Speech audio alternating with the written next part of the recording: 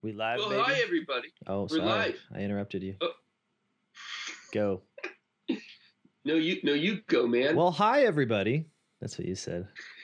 I actually we don't have a good title for this talk. It's about, or for this conversation, it's about the price mechanism, but that sounds boring. So what I'm going to do, because I have less to say than you, is as you speak, I'm only going to half listen to what you're saying. The other half of me is going to be trying to find that right phrase, that little catchy tagline. That's going to be the title of this here podcast. When you find it, just burst out with the title. I might be in the middle of a syllogism. We need to know it. When you find it, the just price is my first suggestion. Well, we did want to talk about just price. And the reason why we want to talk about just price is because the major thing that money does is sets prices for us. I mean, we talk about the major purpose of money is being sunk into actual and real goods for the work of God to build up the Christian kingdom, investing in that. But really, why money was invented was to help us to be able to trade with people we don't know. That's right. We've talked about that a little bit in the Redemption podcast, where you're not going to trade with your mom or dad or your brothers and sisters. You're going to rely on love. But within a village, back in kind of tribal societies, money wasn't needed. But if you're going to walk 500 miles to go get cotton or asparagus or something, you need to be able to trade with somebody right there on the spot, have an immediate reimbursement so that the exchange can happen. And you describe this beautifully as it being the assurance of a gift. So whereas normally within human gift economies, which seem to be the thing we develop when we're left alone, normally exchange happened through reciprocal gifts. You give me this, and then I don't necessarily give you a direct exchange, but since we belong to each other, we belong to a community together, that I've got your back and that I will reciprocate, though not in quantity necessarily, but in kind. Something new will happen. Maybe I'll invite you over for lunch, something like that. But when you don't have that community, you don't have that assurance. So what it really is, what money really does, is allows that gift to happen instantaneously. Yeah, exactly. And so when we're trying to come up with that instantaneous gift, you're in the mode of operation within justice, more obviously than you are in charity. Mm-hmm. But this is probably the first starting place, that when we look back at medieval Christians who are thinking about this stuff, they're trying to contextualize price within the holistic notion of human life, of the story that God has set out for us. Mm-hmm. And so, and primarily the guys that think and talk about this most are in the 13th century.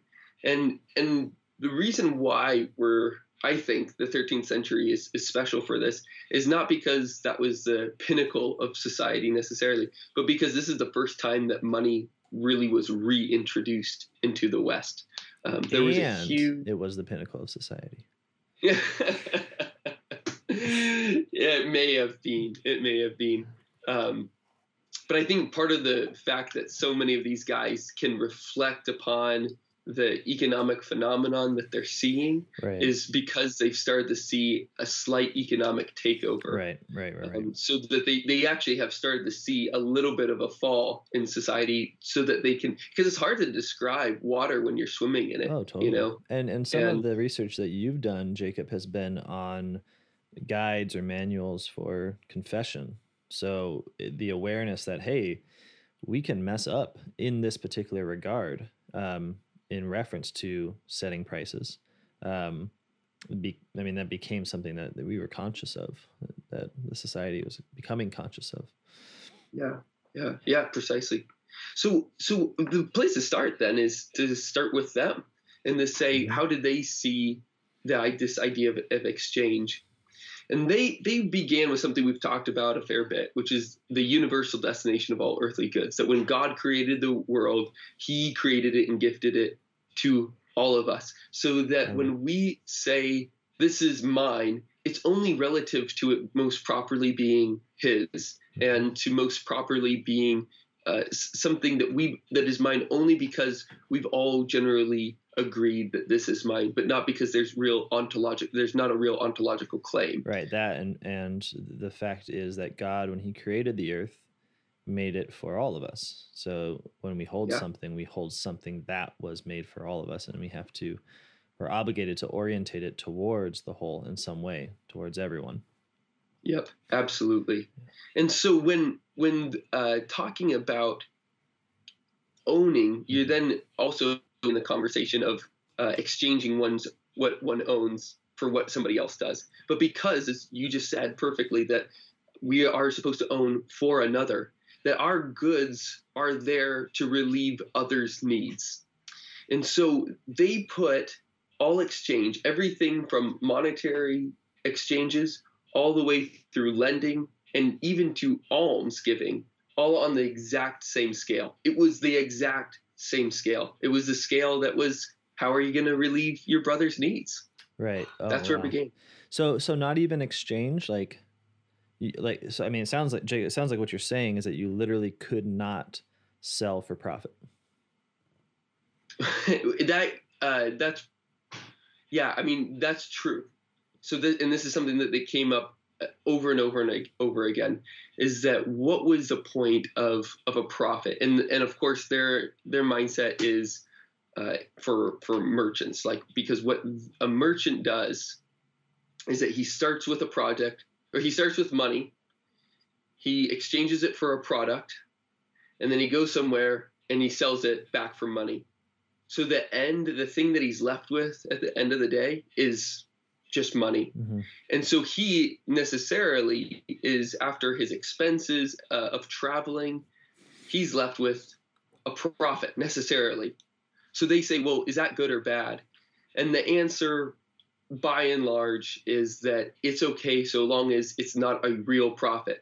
And so far as he's spending it on the cost that he has of taking care of his family, of keeping up his house, of giving alms, which is absolutely required, and that he then at that point doesn't have anything left over, then he's good. Mm-hmm. Mm-hmm. So profit's considered in terms of somebody's overall state, not just in terms of business transactions. So yeah, I mean, it's beautiful.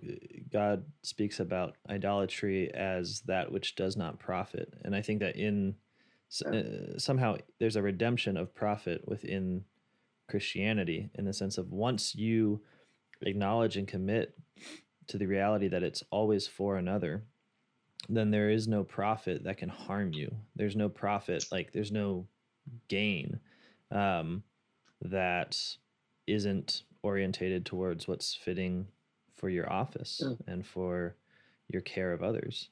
So you aren't burdened by it anymore. You get to just be a conduit, whenever you are a conduit.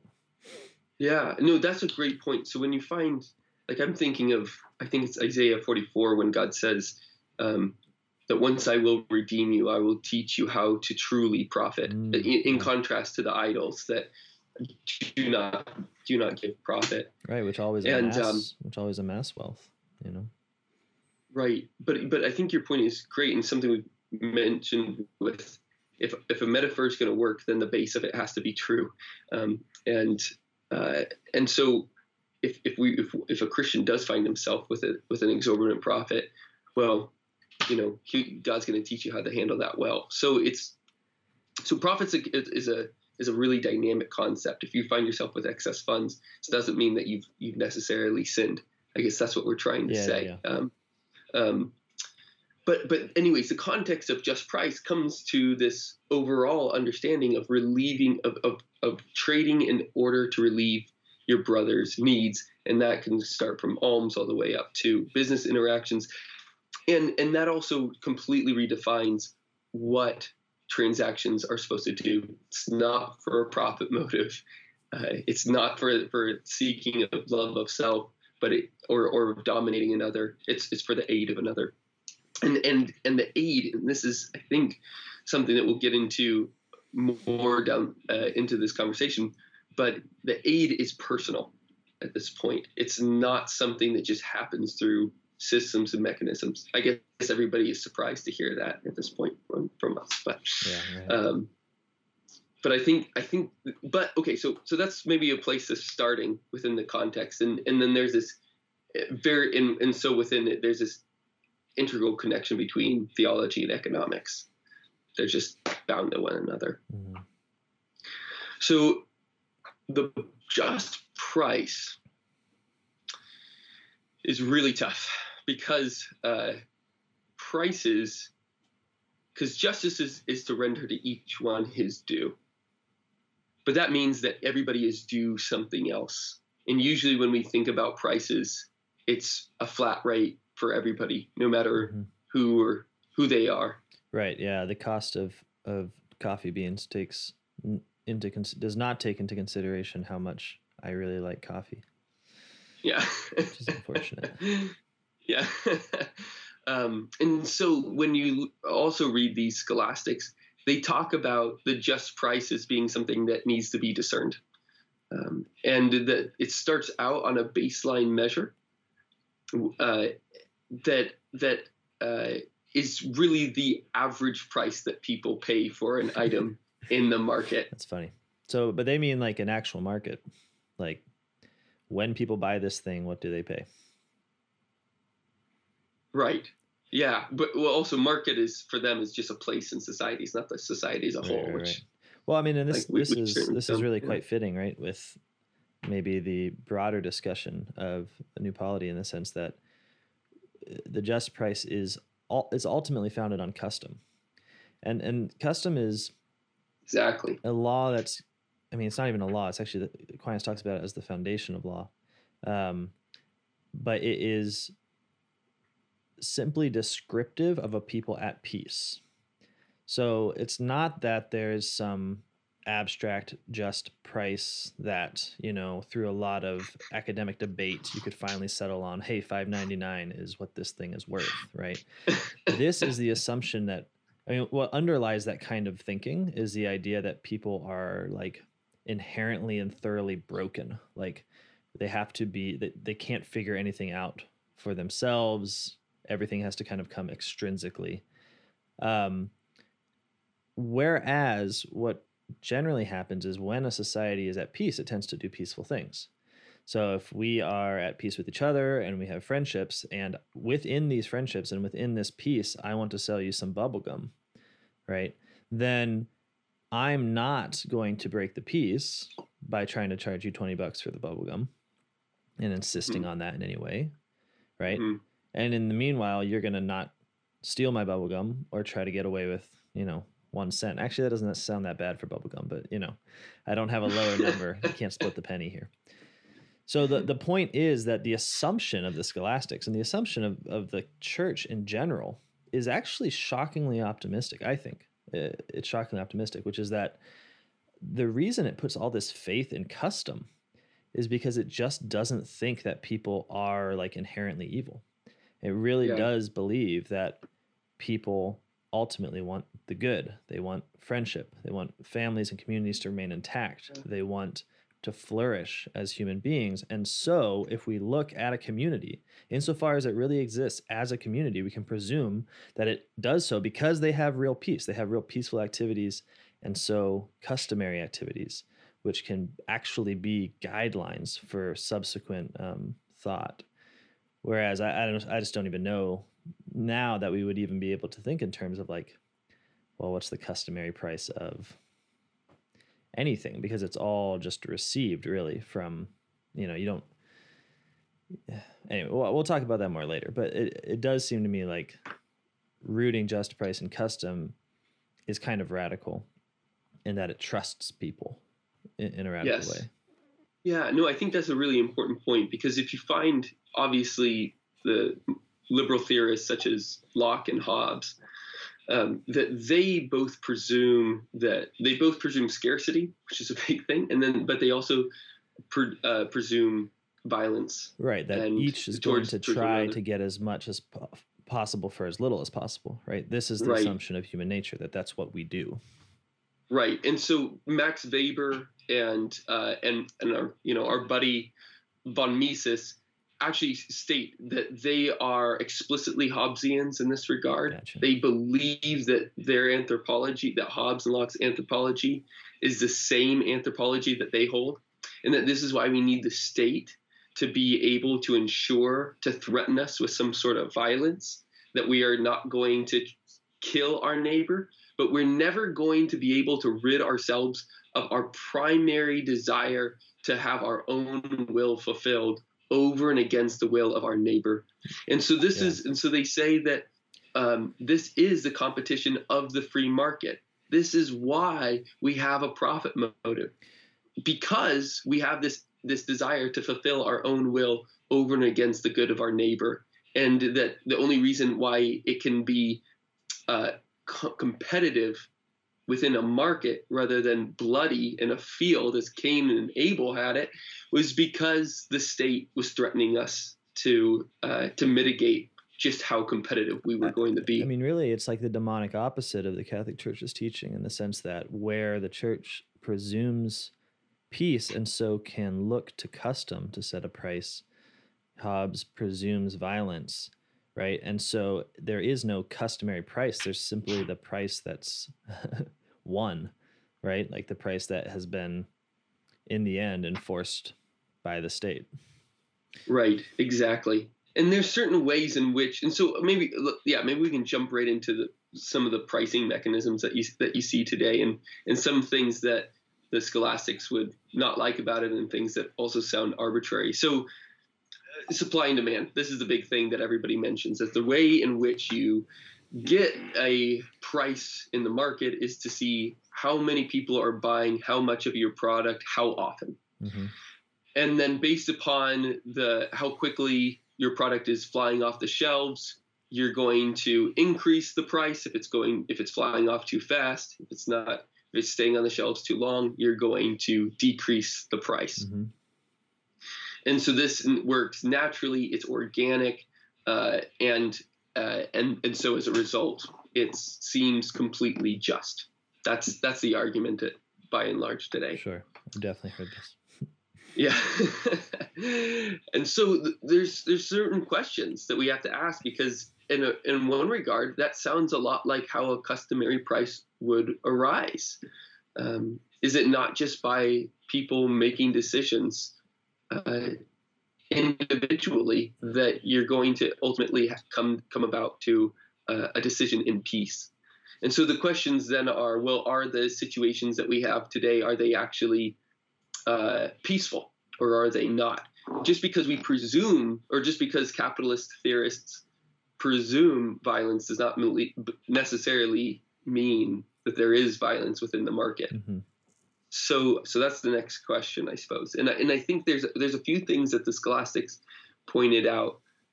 One is that the biggest overarching theme for these objections are that because our goal is to relieve the needs of our neighbor, anything that causes a false sense of scarcity, or just false scarcity, not even a sense of it, anything that causes false scarcity necessarily destroys the peace. And it subverts the reason why exchange exists at all. And false scarcity here, you just mean making it look like there's less of something than there is. Exactly right. So like, yeah, you actually have as much peanut butter as you would like to put on a shelf, but because people are displaying in some manner that they're very willing to buy your peanut butter, you up the price, and it, as a result, looks like a more scarce item. Yeah. So one way, yeah. So let's take this first objection. We'll name two at least. The first is what St. Augustine calls buying low and selling high. And I think it caught on because a lot of people talk about that. That's one of these things that was expressly condemned throughout the tradition. Right. St. Augustine, St. John Chrysostom, of course, jumping over into the Middle Ages of Blessed John Duns Scotus and St. Thomas Aquinas. It's just one of those no-nos. And the big reason why it was a no-no is because if you're buying up a share of goods, you are causing some sense of false scarcity in the market that is then going to drive up the price. Now, you might say, no, I think the price was going to go up anyway, and I was just trying to get in early. Well, great. Then you're in this problem that we've talked a lot about, which we're calling wealth without works. Now, but the main objection is that you are storing up all these, loaves of bread when there are hungry people outside. These are just the easiest examples to begin with. But also related to that is the idea of monopoly. I think, today, by and large, people don't like the idea of monopoly, or at least free market right-wingers don't like the idea of a monopoly. Because the reason why they don't like it is because it destroys competition in the market. Now, yeah, that's true. It does destroy competition in the market. But the reason why the medievals didn't like monopoly is because that was, again, a way in which people could artificially control the price, in which way it was not developing organically out of custom, but was really the juridical fiat of somebody at the top. Right. And so this one's also kind of a tricky thing, and something I'll just kind of add on to the scholastic insights is that when you look at most corporations, the way in which they get their prices is through monopolistic strategies. So you don't set the price for what the cost of Microsoft Office is. Right. Microsoft just sets that and then makes it necessary for the whole world to have it.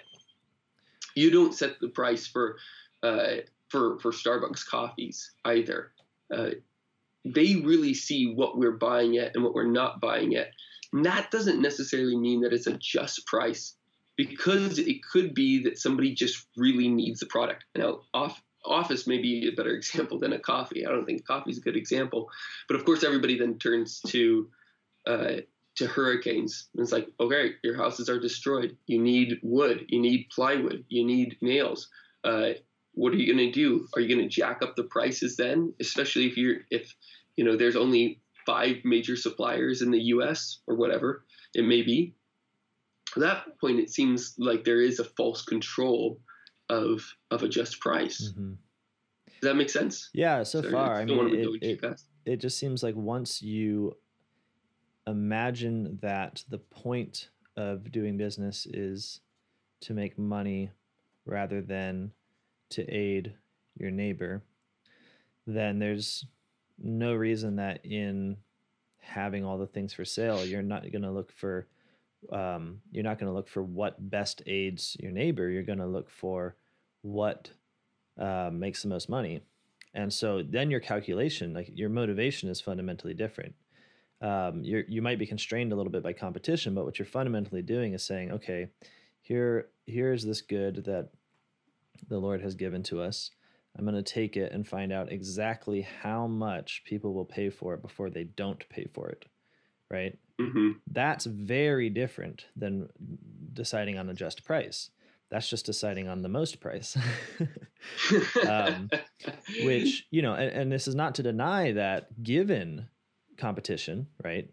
Given an intensity of competition, that this route can find in certain areas, can find prices that are generally amenable or close to what we might imagine custom would otherwise produce. Like if we were actually engaging in markets where we were talking to each other about prices, right? But I think, number one, that obviously isn't true for a lot of things, especially things people really need, for instance, medicine, right? And it's just the point that I really only a Christian or a Catholic would care about, I imagine, is that the merchant's soul is ill-formed. Because even if the result approximates justice, his will isn't good. His will is simply to rip off his neighbor, and then he's constrained by external influences of competition to not rip them off that bad. That's not good. That doesn't make for happy people. And it certainly doesn't make for a peaceful community in which to trust custom to guide things like prices. So yeah, I think I understand that much. You know what I was thinking of as you said that was a title. And the title was no, I don't have one. I was thinking of riots because I read this article by E.P. Thompson, who's like a socialist historian, English guy, and I guess I don't need to say that one. His last name's Thompson, but he investigated bread riots in England around the time of what we might call the birth of capitalism. And he found, and we think of riots, we think of these sort of uncontrolled events where people are very passionate, breaking windows and burning cars and such. But he found the funniest behavior in these like peasant riots, these bread riots, where they would do things like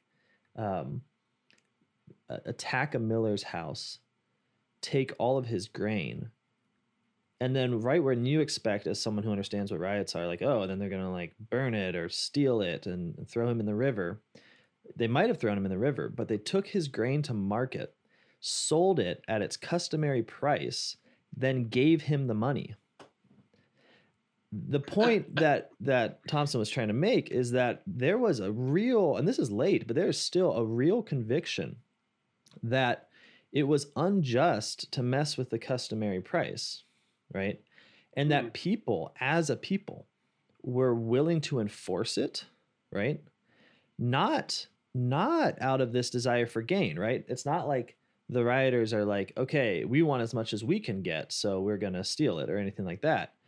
It was an actual enforcement of the peace, saying, hey, you broke the peace, we're going to enforce the peace, right? And in England, the king would often recognize this as valid, right? They were appealing to, I mean, there were actual laws at this point sort of setting the price of bread and stuff based on custom, which is totally how good laws should work, right? That they should be based on custom. But you cannot even imagine that happening in our society today, where there was such a love for the peace and such a belief in a custom that people who were offended by, say, a rise in prices would seize the goods, sell them at the right price, and give the money to the guy who had the goods in the first place. I mean, it's just shocking. Anyways, but I think that. But that also just goes to show that the Hobbesian narrative is wrong. Oh, it's super wrong. It's super wrong, and the fact that but the further we get into this monetary economy, the more and more it looks like it's right, and the more and more we start to perceive reality in the ways that it is operating. Right, and the stranger our past becomes to us, right? Yeah. Because we look back and we're like, who are these psychopaths with their like weird religious laws about being mad?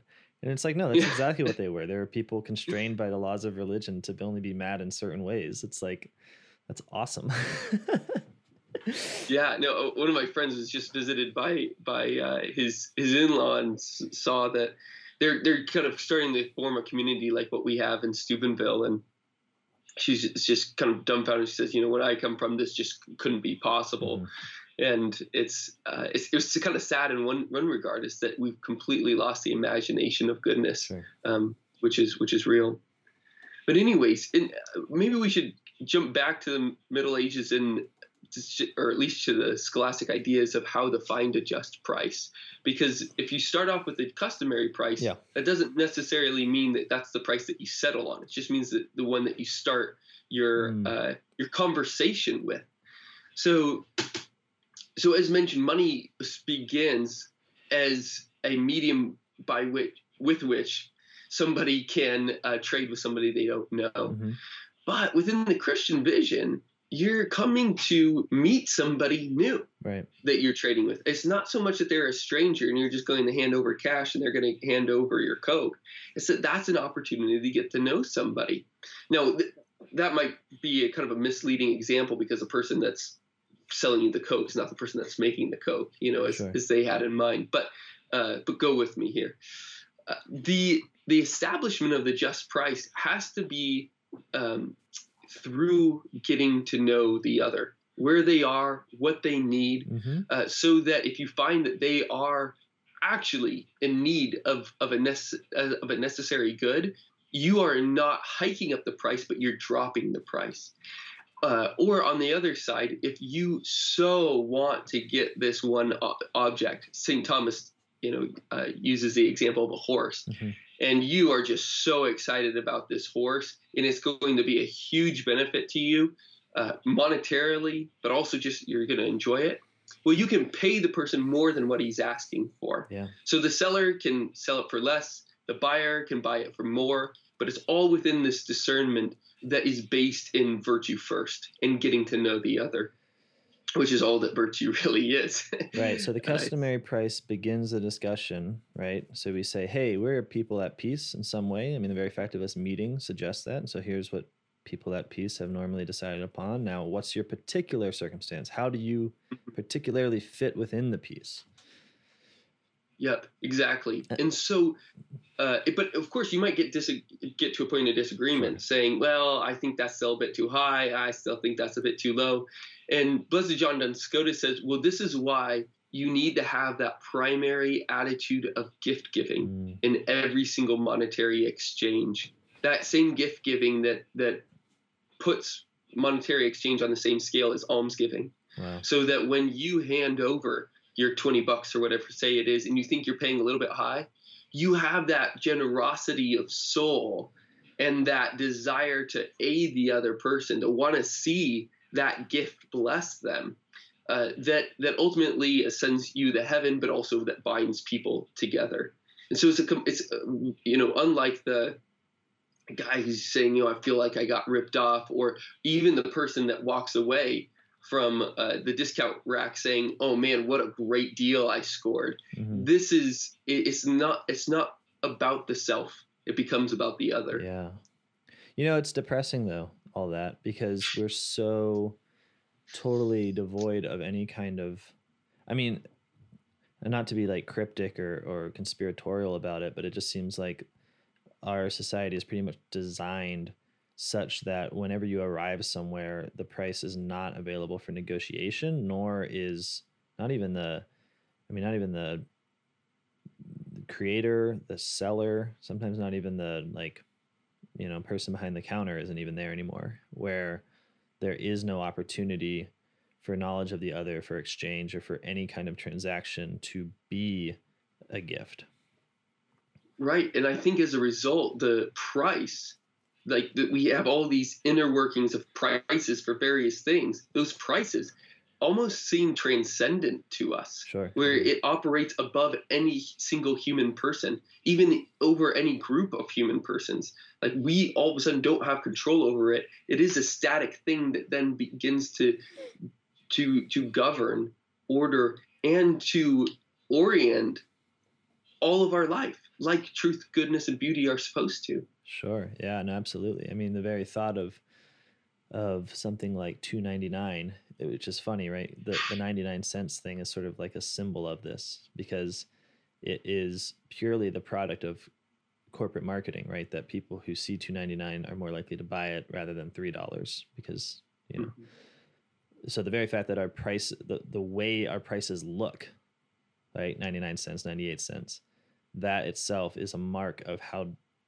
detached they are from custom and from any kind of actual decision between people, and how much they are, a product of mechanism, that's why we call it the price mechanism. It sounds like what you're saying, Jacob, is that within a Christian society, it's just wrong to talk about a mechanism for establishing prices. Like the very idea of saying like, we're going to do this mechanistically is wrong. Because even if you do set a price by law, the law is based on custom, and the custom is based on those conversations, right? That actual communal peace.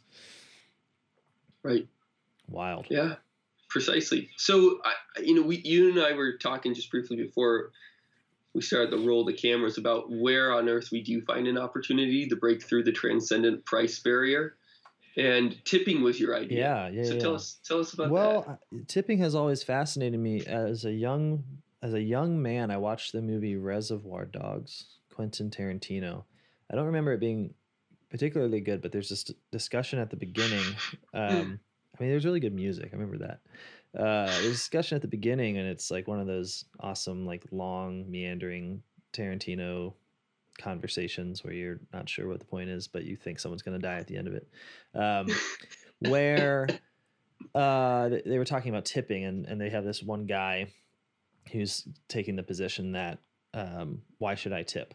You know, like I come in here, I pay for, you know, the cost of the food, and you set the cost of the prices or the prices. Like, why am I obligated to have this additional payment that I give?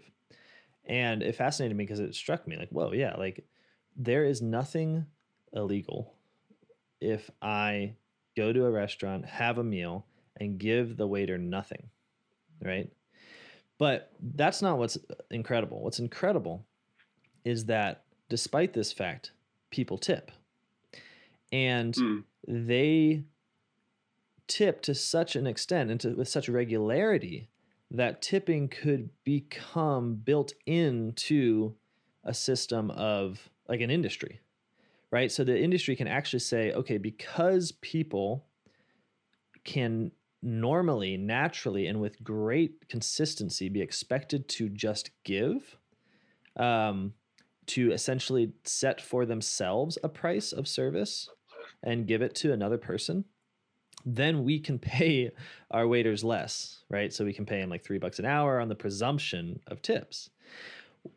So there's something evil about that, I think, right? Like it sort of takes the obligation off of the employer to themselves set a just wage. But what I think is more incredible is that there's something so good about people that they can be relied on to provide for an entire industry, not on the basis of a fixed price, but on the basis of a sort of customary, literally customary, right? We say like, well, tipping is 15%. Why? Well, because people tend to tip something like 15%. Okay, so we're talking about a custom here. There's no law.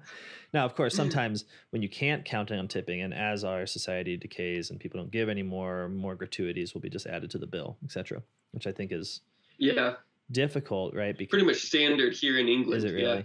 Yeah. I mean, it's sad because I think you lose the opportunity of. I mean, that little sign like gratuity included, which is insane when you think about it. Like, how could a gratuity be included? That's just called paying people. Like, come on. But that little sign is just this like little, even in their continued use of the word gratuity, it's saying like, hey, your natural impulse to give on top of exchange, right, for the sake of another, right? Your motivation that when you buy something, right, and you give money for it, that money is supposed to be for taking care. It's so relied upon that we can even continue to call just our prices gratuities. We can still, just point to that part of the human soul and say, don't worry, we have the gratuity part taken care of. So I don't know. I just think that's a really cool part. And you even look at like, coffee shops or just places with tip jars. I don't know, people probably have different experiences, but when I was working fast food, people would try to tip me through the drive-through window. And it was always this awkward moment because I had to be like, oh, the company doesn't, like, we're not allowed to take tips and such. And they'd be like, right, but it's a tip, so why do you care? And I'd be like, yeah, that's true. And then I'd take the money. But it's really funny, right, that we have, even there's a recognition that, yeah, the guy who's working the window isn't actually being paid enough, for anything but the maintenance of his life and survival, So so I think that there is a customary gift giving that is so strong in people that it can be relied on to support an industry, even if that industry is sort of being opportunistic about people's the best part of people. Yeah. And actually, I just remember that we looked this up, that tipping started in the 17th century when people would stay over at an inn, and they would tip the servants. They recognized that the servants weren't free, that they were working for another, and that this could help buoy them up in some way. Mm-hmm. And I think that's important. Is that tipping started with servants and recognizing that we're not in a different place than that. It's obviously the service sector, but I think that the terms correlate for a very specific reason, that it is operating in the same way. And so I'm not really sure how to turn this to a practical thing other than change the heart of what you're doing. Tip big. tip big, baby. Yeah, I mean, maybe it's part of that. I think just recognition of gift. Yeah. And what we're customs can be dry, but renew the heart. In the same way as when you're walking into Mass on Sunday, you're not walking in just because it's an obligation. The obligation's back, but the fact that you are there to meet Christ, and that every moment, every Sunday or every day you go, is this marvelous renewal of Christ's great promise on the cross, and moment with Him, in the moment of a sacrifice. So. And so in the same way, the tipping has to inflame our hearts in a similar regard, that purchases should as well. But there's not a lot that we can do practically, because systemically we just have a huge issue in our society. Yeah, we are cut. I mean, we're cut off from the neighbor in the exchange. I mean, you could burn down the Walmart, I guess. They tried that in Minneapolis. It didn't work. That's right. Yeah. No, but I mean, I jest, but I think that there's something serious that can be said here, right? That, sometimes it's hard to see what the Christian society would look like. So sometimes what's easier is to say, okay, let's look at the principle, and then let's look at why we cannot enact the principle within our society today. It's like, okay, all earning should be orientated towards ownership. Okay. But we live in a society where people can't do that. They're not making enough to actually own things. So then the Christian society becomes an effort of reverse engineering. How do we allow people to practice thrift and saving unto ownership? Well, they've got to start getting involved in employee-owned companies, and people have to actually establish employee-owned companies, and we have to put pressure against companies that aren't. You know what I mean? Like, you can start to reverse engineer it. And in a similar way, if we live in a society in which it is impossible to set a just price, then I think Christians need to be advocating for more actual markets. Like, and this can happen in a lot of different ways. There's a lot of really cool websites, especially in buying and selling and trading used things, where you actually do have an opportunity to converse with someone on the price of something. I think this has been a really great. I mean, it's weird and kind of annoying that it only happens through like totally alienated internet relationships, but there is a real restoration there, right? Where people are haggling and bartering and talking about why something is that necessary for them and what they need, in order to make the sale worth it, etc. In a similar way, like, we can laugh at farmers markets as being this sort of like bougie thing, but they don't have to be bougie.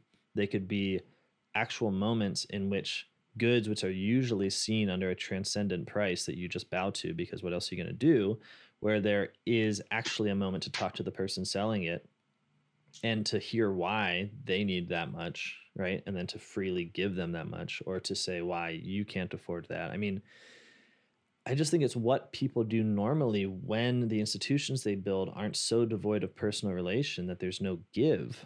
There's no give for charity, for love, for understanding, for discussion. And I think people actually want to be a part of these institutions. I mean, I think if you asked anyone, which would you prefer, to go to farmer's market or to like shop at a Walmart? Okay, that's a bad example. Most people would prefer the Walmart, but they're wrong. So, you know what I'm saying, though? I think there's a call to action here, which is in the radical establishment of places and points of sale in which price is in fact negotiable, so that custom can be developed. I mean, there's tons of ways to do this, but it all amounts to the same sort of thing: is kind of get stop going to fixed price places and start going to negotiable price places where possible. Yeah, I'm not trying to push back. I think that's right, but there's something about starting something where it's not going to support a family. If you're working and your first obligation in work is to take care of your family and to take care of others in doing so. So it's kind of multiple layers of love and multiple directions of love at once.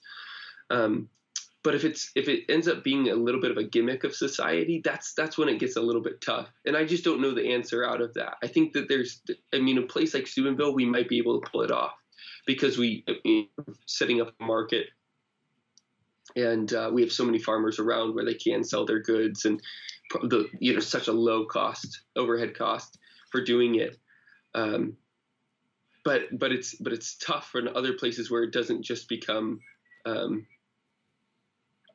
the big cities bougie, sure, and in other places just gimmicky. Does that make sense? Oh, totally. I mean, you think of that the same way? Yeah, no, because we've done this sort of work before in trying to establish sort of moments in which real barter, trade, and negotiable price is possible to actually develop relationships. I mean, we've done this when the first time you came to Steubenville, I remember, was coming to our open air market and getting, I think, a breakfast burrito. And delicious. Yeah, but yeah, no, I absolutely agree that even within the certain freedoms that come with a place like this, there often is a tendency towards the kind of like selling of useless crap that no one needs, because when you try to carve out a space in which something different is possible, often the route of least resistance is to find things that no one actually really cares about, right? It's like you can negotiate over the price of a sculpture made out of tires that you spray painted red with the Ohio Buckeye symbol on it. Because what the heck is that? You know what I mean? Maybe that's a really niche problem that I've had that I shouldn't. But the point is that it's like we don't do that with necessities. The only place where I see, Jacob, where there's a real possibility is in food and drink, where, yeah, it is a necessity. We all need it. It's very serious, but it is so obviously connected to the initial gift of creation, in the sense that you really can create an abundance of eggplants where you're a little more detached from like some strict set price when you bring them for sale or exchange or barter, that I think there is a place for that to return. And I think that's why it's farmers markets that have sort of begun some of this. But yeah, I mean, I agree at the very least with your pessimism that largely have failed to realize any kind of radical potential. Well, but I mean, I would like to see. Yeah, I mean, we're trying to push it. We're hopeful, but and we'll let you know the status of it, everybody. Now we're just talking among ourselves, and we happen to have I mean, this is embarrassing. This is like, now I feel like my audience is now spying on me. Like, yeah. Sorry, we're just. That's how it felt like to be on Matt's show. It's really? like you're talking to a buddy, for 3 hours, and then it's like we're all the freaks listening to us. So. Why are you guys still up? Jeez. Okay. Well, we better cut it short, things. We don't want to turn people into spies. I'm sorry, everybody. We hope this is helpful. And this is a general. In many of these, obviously, we're all rookies here. We're just trying to figure out what the sort of contours of the Christian society looks like. So if you have, places and spaces within your society and your community and your family and your world where you have been able to find ways of establishing just prices for goods and services that are replicable within other societies, please tell us. We'd love to make a list. Yeah. Because I mean, we admit there's no breaking open the world overnight and then putting the Christian society in its place. But I mean, there's no other way to start but to start small, I guess. Totally. Let us know. Thanks for following with us. And we'll see you next time. Peace.